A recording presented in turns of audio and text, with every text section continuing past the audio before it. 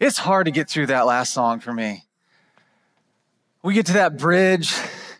We talk about what God did and believing that he will do it again. It's heavy.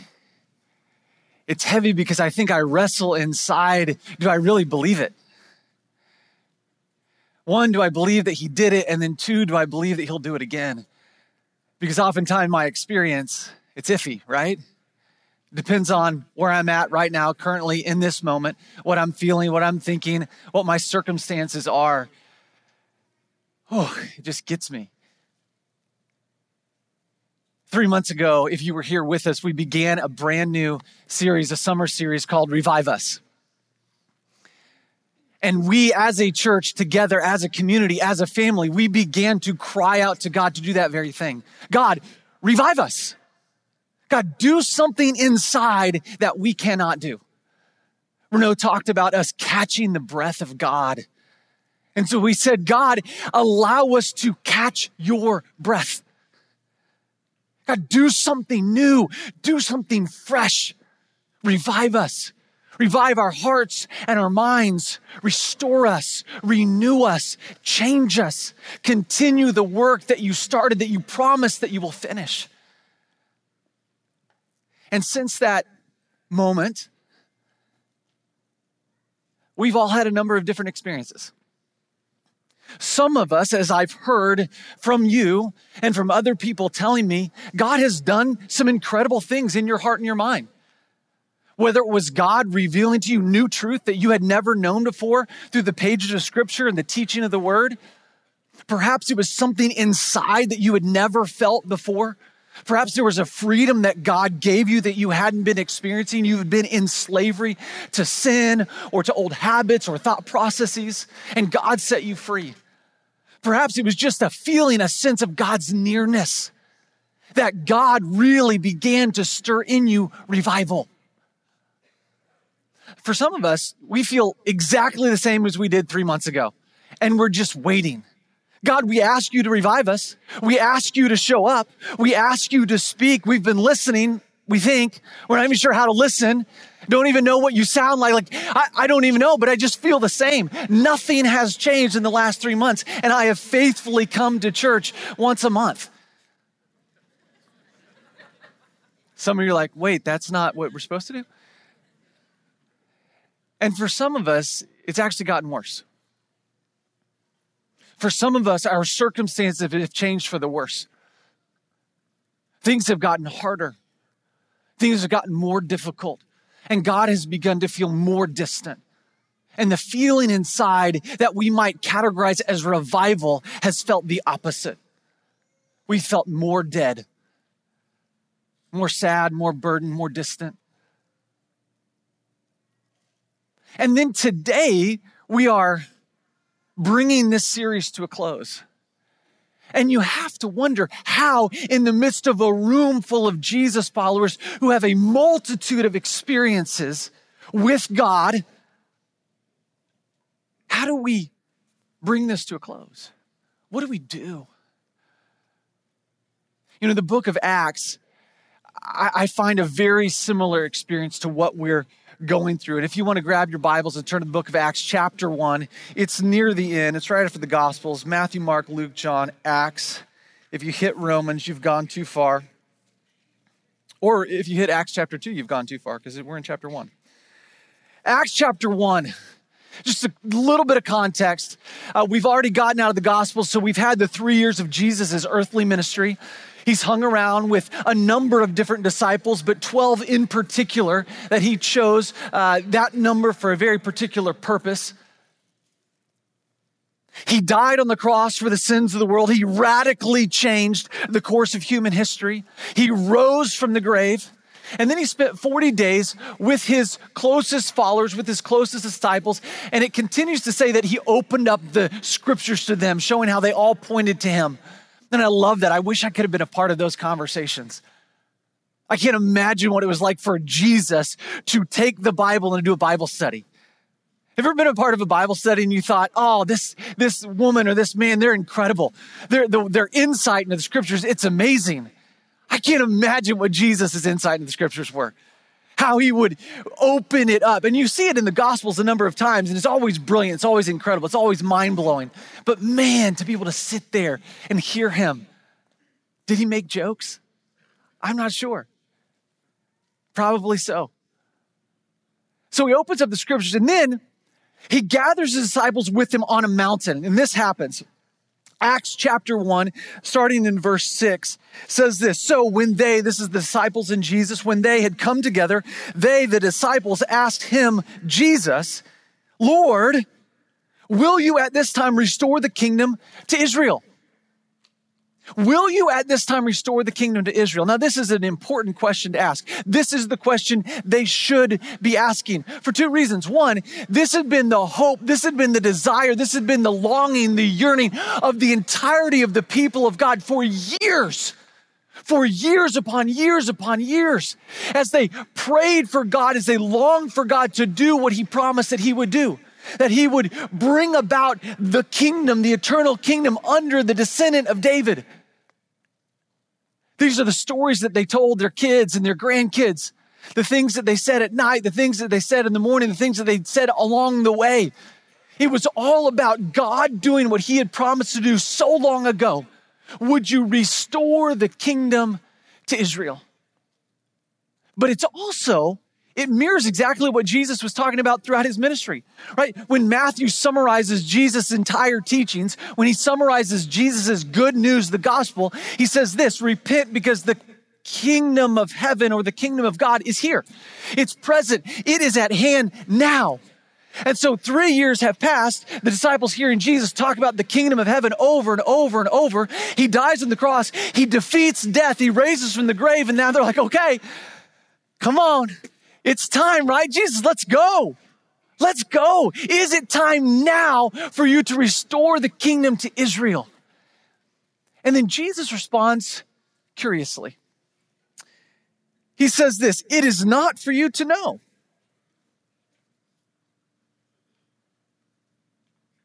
It's not for you to know.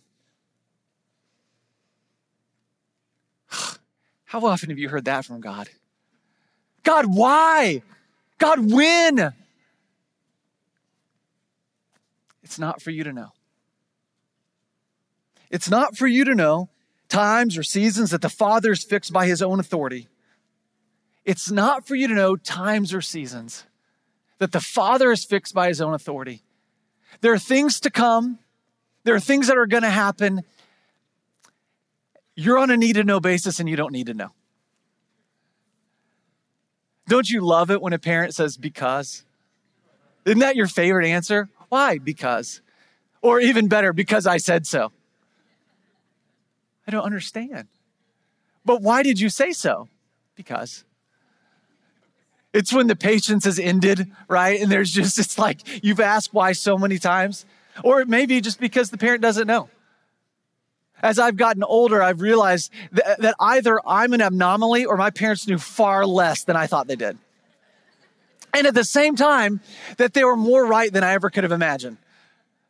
Some of you haven't gotten there yet.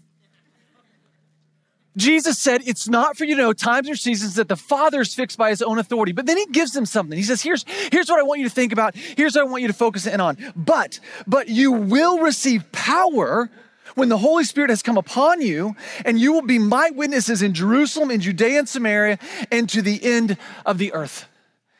It's not for you to know that thing, that when God is going to do something, but here's what I want you to think about. Here's what I want you to focus in on. You're going to receive power. Now, I've looked at this verse a number of times. In fact, I had a seminary class where we were learning how to study the Bible, and we took this verse, Acts chapter 1, verse 8, and he made us, as our homework, go home and find 50 observations from this verse. There aren't 50 words in this verse. And yet we were supposed to come up with 50 observations. So I've looked at this verse a lot. And yet, for some reason, it hit me fresh. I was just trying to picture myself as one of the disciples, as one of his closest followers there with him on the mountain, hearing that I'm not supposed to know a bunch of things, but this is a thing, and thinking that Jesus says, you're going to receive power. Well, that sounds exciting. I like power. Who else likes power? Come on. You know you do. I love power. Power, control, love it. I have very little of it, but every ounce of it that I might possibly think I might have, I love it. Love to exercise it. I want to know what it's like to have more, so I asked my wife. But power. But that's a little bit ambiguous, right? What is this power that Jesus is talking about? And he doesn't give him any explanation. In fact, what he does right after that is he leaves. He just disappears. He ascends into heaven and he just mic drop. You're going to receive some power at some time in the future. You don't know when the Holy Spirit comes upon you. You don't know what that's going to be like. And then I'm out.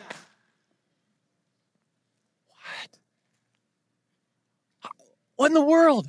Well, I mean, incredible promise and exciting, but you don't know when, you don't know what it's going to be like. And so then the disciples just wait. They wait. Do you feel anything? I didn't feel anything. And Peter's like, I felt something. You know? And then the next day, did you feel something? And then you don't want to say whether you felt something or not because you're afraid that they felt something and you didn't, and you were left out. Just like, when you're trying to get a hold of someone that's really godly and you can't, and you're thinking, oh, the rapture happened. You know what I'm talking about? So the disciples, right?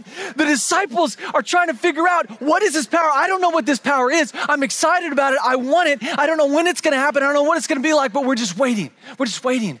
It was like us. God, revive us. God, stir within us a heart of desperation. Do something in us, change us, affect us. Spirit of God, come amongst us in our community and change us. Do something.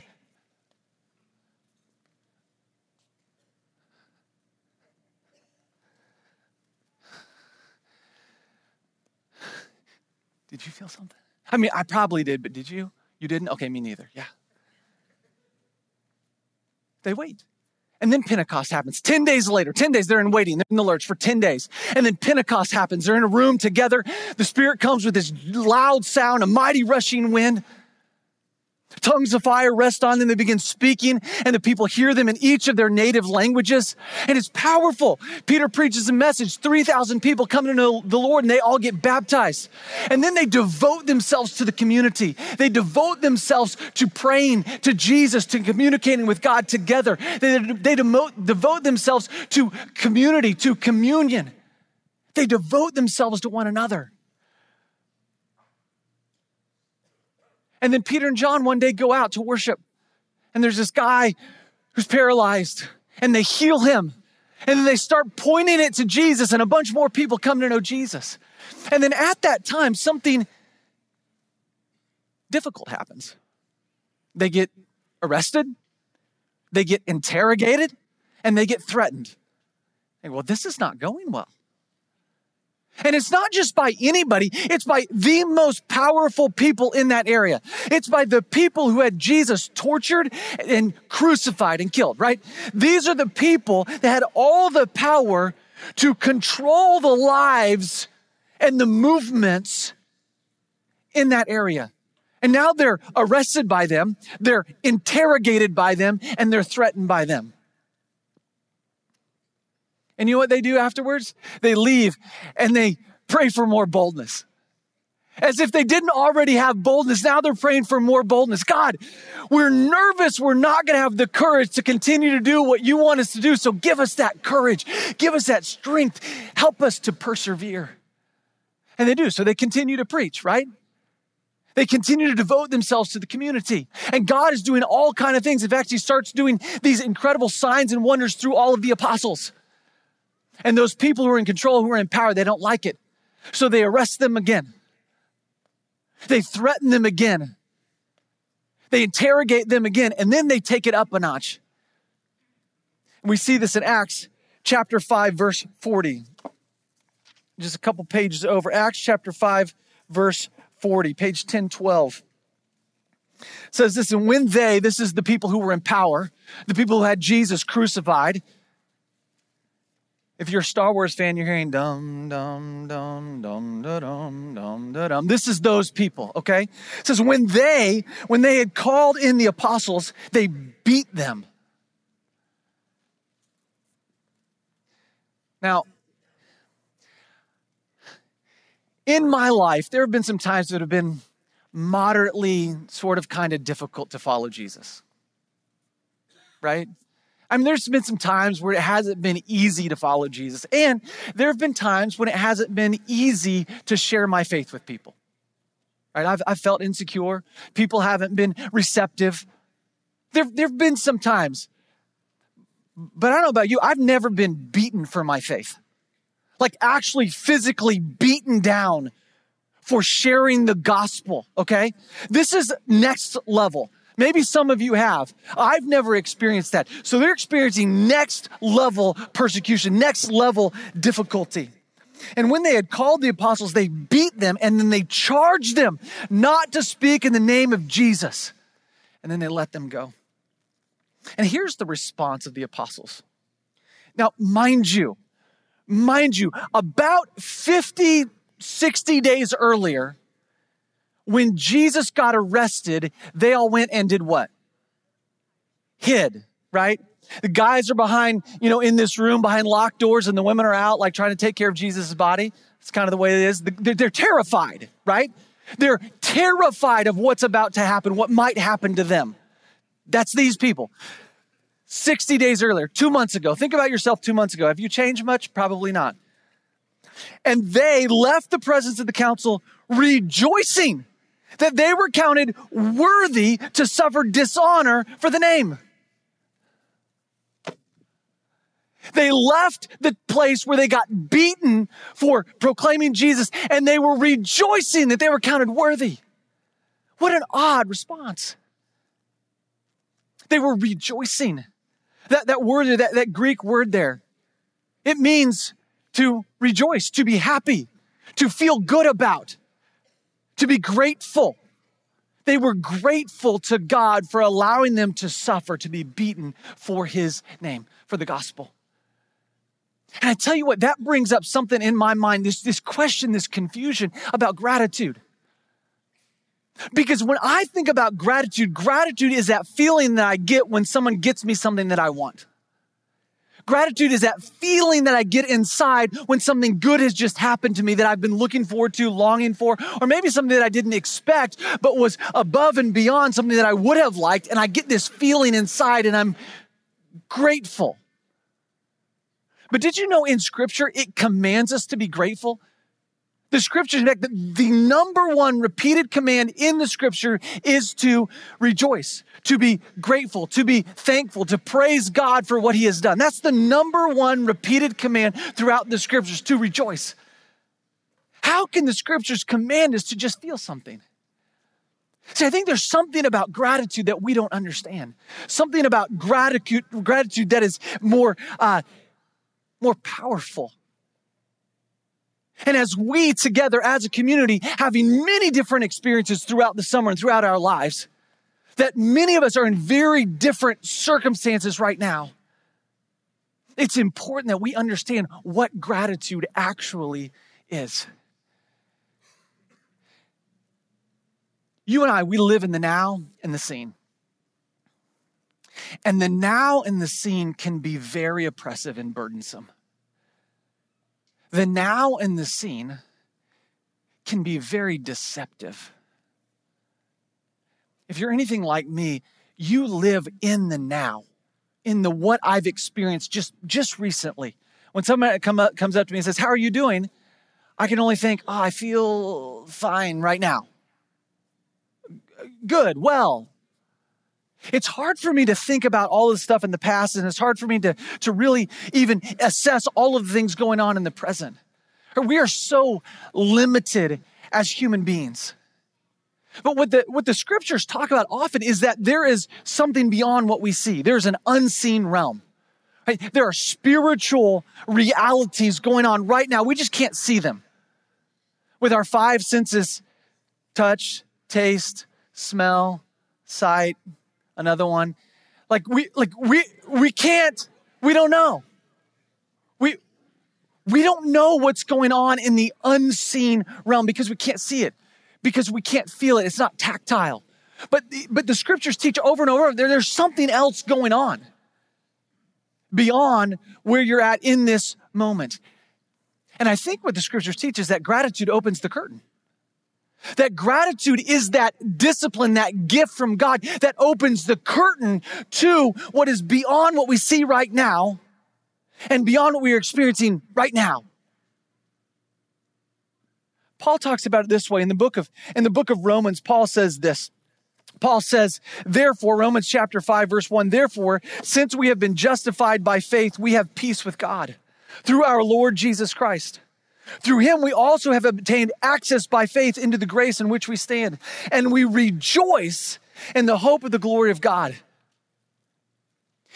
Paul says, when we're talking about gratitude, rejoicing, and he'll talk about it more in a second, he says we begin with the past, not the present. We begin with looking at what has already happened. He says, since we've already in the past have been justified by faith. See, already in the past, we have peace with God. And already in the past, we've obtained access to God. Right? Paul begins by saying, look at the past. I remember when I turned 40, I thought, you know what? I'm just going to start writing down what I'm grateful for. 40 things. I'm going to come up with 40 things that I'm grateful for. Some of you are like, you're 40? You look really good for your age. It's true. It's true. You're correct. You're correct.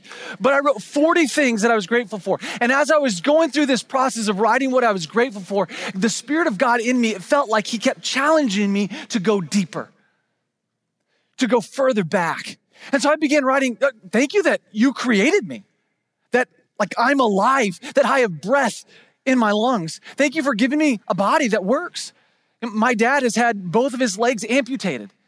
Since then, I've been more and more thankful that I have legs that can walk. God, thank you so much that I have a house that I'm living in. Thank you that I have a bed that I can sleep in that's comfortable. God, thank you that, and just began to list all these things that God had done for me. And then it felt like he was saying, go deeper, go more spiritual.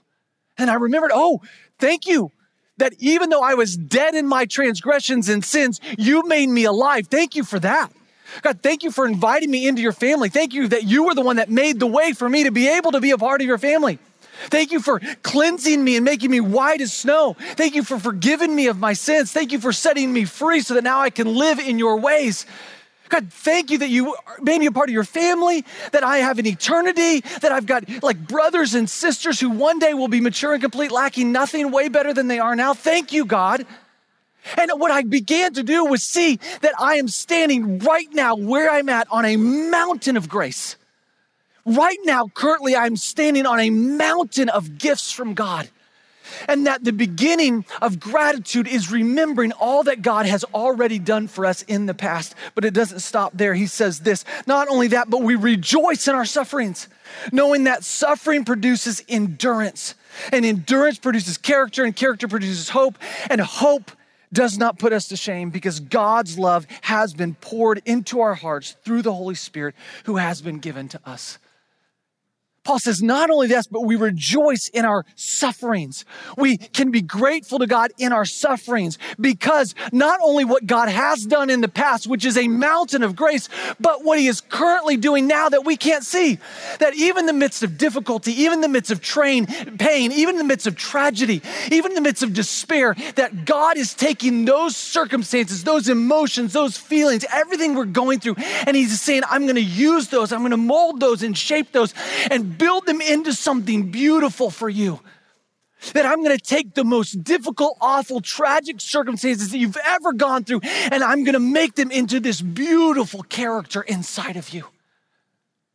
That not only God has done great things, but now, even in suffering, he is doing great things. But he doesn't stop there. In 2 Corinthians, he's writing a letter to the church of Corinth, and he says this, he says, so we do not lose heart.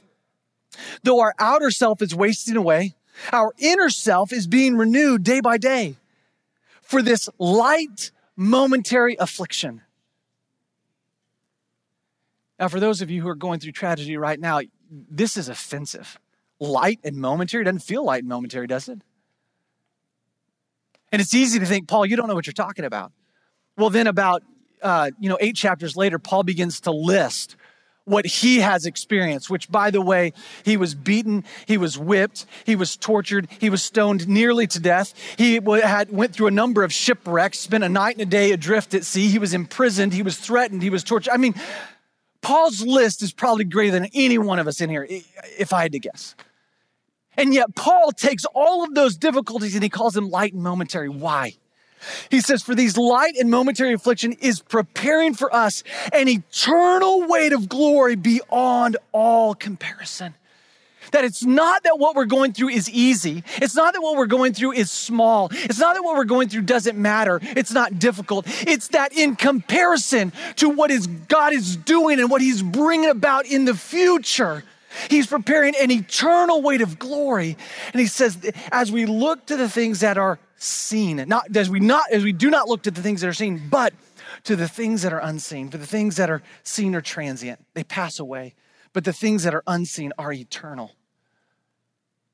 See, God is so good. He's so kind. He's so generous that he gives us this gift of gratitude that sets us free from the now and the unseen and pushes us into the unseen and the eternal. As we practice gratitude, we begin with what God has already done, which is just a mountain of grace. And then we move to what God is currently doing now, even though we can't see it, even though we can't feel it. And we end with the faith in what God will do because he has promised he will do it. We're going to continue this morning in gratitude. We're going to continue to praise Jesus' name. We're going to thank him for what he has done, for what he is doing, and what he will continue to do in our hearts, in our minds, together as a community, even if we don't feel it, by faith, believing that gratitude will open the door to what God would have for us to experience in the fullness of what he has for us, as Jesus calls it, abundant life. Let's pray and continue to praise his name. Heavenly Father, thank you so much that you are currently giving us the gift of gratitude so that it might shape our understanding, shape our perspective, properly shape our perspective to what is really going on in the unseen and in the eternal. I pray that you would fill our hearts with gratitude. And God, if there's anyone in here who's not there yet, I just pray that you'd give them the grace to feel the freedom to not sing the words yet, to not mean the words yet, and perhaps just to cry out, help me. And I pray that you would surround them with people who can walk with them and love them and encourage them. God, we need you. We need you. We need you. We need you. Thank you for all that you have done, all that you are doing, and all that you will do, that you have promised to do. Help us by faith to believe. In Jesus' name.